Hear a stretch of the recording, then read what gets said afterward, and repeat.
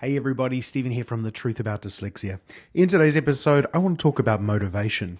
One of the biggest challenges I find working with those with dyslexia and neurodiversity is the mixed motivation they have.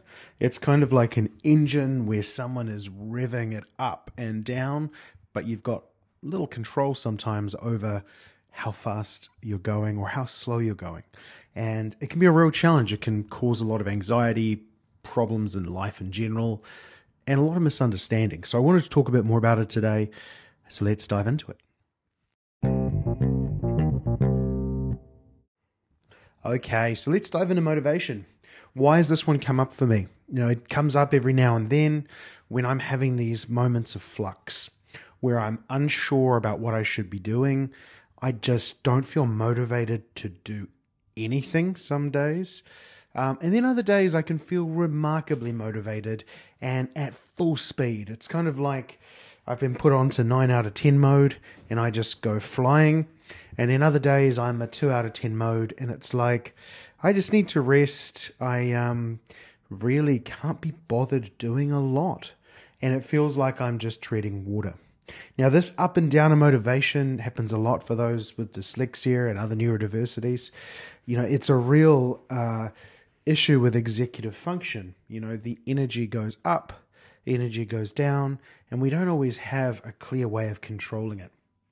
And sometimes it can make us just feel a bit useless. That's the term I sometimes feel is like, I just don't care unless something has to be done and there's like a deadline on it and I must get it done. That gives me a bit of energy. But apart from that, I'm like, it'll hold till tomorrow. It'll hold till later. Do I really care about it? And I start to go into this overthinking about everything. So something that could be quite simple to achieve, I go all the way into my head and think about what's the point of it. I go to a point of what's the point of my life? Where am I going? What am I doing? All of this stuff kind of comes up. Now, I don't go as far as I used to down that rabbit hole. I can catch myself, but I still start that journey a lot of the time. And it all stems heavily from this imbalance of motivation. Maybe it's a bit of focus, but to me, it's more motivation. Because focus, here's how I define the difference. Focus is knowing exactly what you're doing, trying to do something, and then just getting distracted. Motivation, I think, is the energy to even get started on something or to get started on anything, at least semi-productive. So you're not even at the point where focus is the problem. Does that make sense? I hope it does. So I wanted to just talk about a few different things, that have helped me over the years. And the first one is just starting. This is something we've all heard about, I'm sure, and sometimes we do it. It's also really tough when your motivation is waning, but just starting. It's kind of like training yourself to go to the gym for 5 minutes 3 times a week. That's your only goal is you've got to step in the gym, do 5 minutes of a workout, then you can go home if you feel like it. Now, you might think, hey, that's a bit crazy. What's the point of that? 5 minutes to the gym, it's probably taking you longer to get there. But the whole point of it is it's trying to take away this lie we have with ourselves. And I see this a lot with neurodiversity, is you get excited about, say, going to the gym, or it could be absolutely anything like that. And you go, oh, I'm going to go to the gym 60 minutes a day, 5 days a week. I'm going to crush this. I'm going to be the best of the best. And it just, that motivation, if you've got it for 2 weeks, the new motivation, it's great, but it disappears pretty quickly. Whereas if you can start to say, hey, for the first 3 months, 3 times a week, 5 minutes a time. Now, very rarely you're going to walk in that door, spend 5 minutes and leave, right? It's not going to happen. You're going to start working out and you're going to enjoy it. And maybe the first one you do is 25 minutes. Maybe the next one is 15. The next one could be 35 or 40 minutes. But what's happened is you're giving yourself a motivational target that doesn't seem or feel scary. And it gets you into this habit of doing the same thing again and again. I did this when I started walking again. I would do a 20 to 30 minute walk. Very quickly that moved to 50 minutes. And now I'm at about an hour, a bit over an hour now, where I found a really good balance. I'm happy with it. It just feels like second nature, which is awesome. And, the reason I mention the gym is I'm going to start doing that gym process in about 3 months. I've set that goal. And, that's the key thing, is it's about not forcing something that I'm just going to kick myself about if I don't do it. If it's 5 minutes, I can do that. The other thing that really stems motivation, I think, as well for me, is the environment. Now, we're moving house in 3 months. We're renting at the moment. We've bought a house that's being built. And myself and my wife are kind of in this zone at the moment where we're in like a holding pattern. We don't really want to buy stuff for the new house until we're there, because, it's so hard to work out the widths and the dimensions and also the feel until we're in the house. So we can't really buy anything new. We're semi-excited, but, it's hard to get excited when something's 3 months away. So we're just not really motivated. We're not motivated to buy new stuff, which is logical. We're not really motivated to pack down this house yet, because it's still 3 or so months away. We don't have an exact date yet. The fun of house building.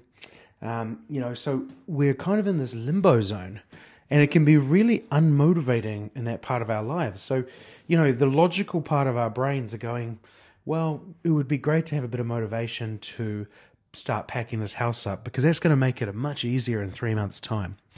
But because we are bit neurodiverse, we also are very conscious that where our energy comes is in that last 2 weeks before we move. In that last 2 weeks, you'll see two of the most motivated humans you ever met as we pack down this house top to bottom and get everything sorted. And at some point we'll say, I wish we'd done this a bit earlier. But deep down inside, we know this is how we both work. And so it's actually okay. And we actually enjoy that level of, I like to call it dramatic stress. So I think a really key thing around that type of motivation is understanding who you are and how you work. So being a just-in-time finisher, I'm conscious of that. It ain't going to change. It's just not going to change. So I understand that I need that kind of pressure to get the most out of me. When there's not a lot of stuff on, I struggle. When there's too much on and I'm going mad, then I'm in a good place. So that's really key. And so, that's completely not about the environment. I went on a slightly different tangent. It's just how my beautiful mind works, which is funny.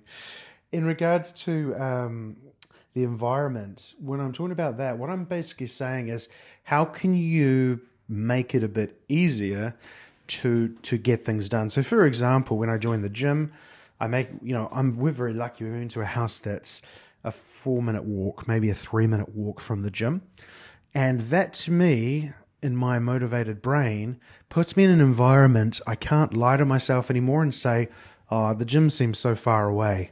If it's a 10-minute drive, I can talk myself out of getting started. Because we're going to be so close to the gym, it's very hard for me to lie to myself.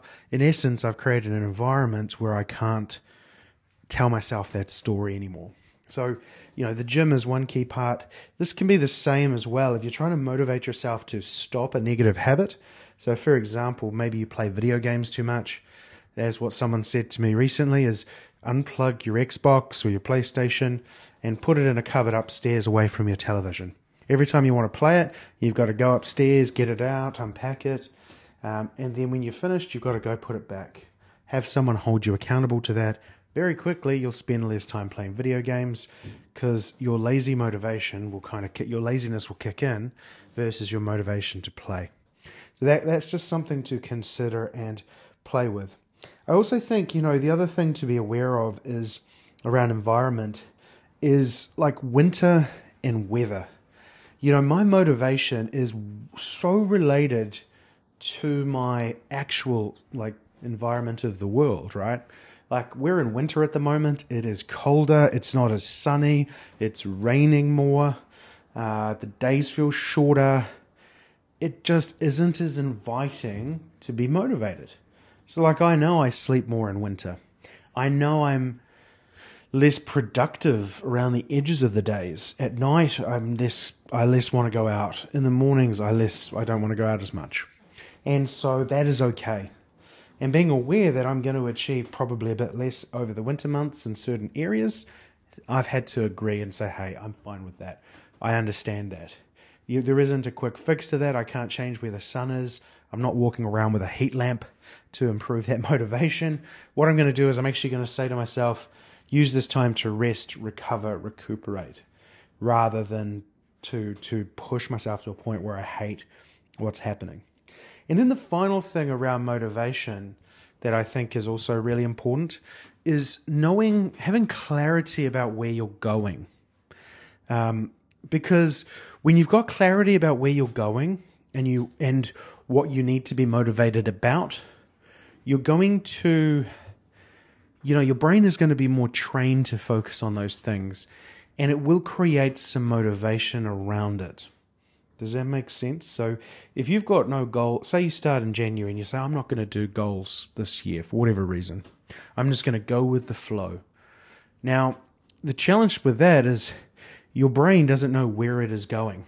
And so what it's going to do is it's going to lean into all of the high dopamine activities, especially for those with neurodiversity. It's going to go straight to those, which are not always things that are valuable for you. And now, if you're in a point of your life where that's what you want, fantastic, it'll work, I'll guarantee you. But it can take you down some very negative paths. For me, what keeps me solid is I've got 4 places I'm going this year around health, the house we're having built, holidays. We just had an amazing holiday to the South Island of New Zealand, which was stunning. We saw seals and hot pools and cool stuff. And that was one of my big goals this year, and I'm stoked about it. And, I've got 4 in total, and they're on my screensaver on my computer. I'm clear on them.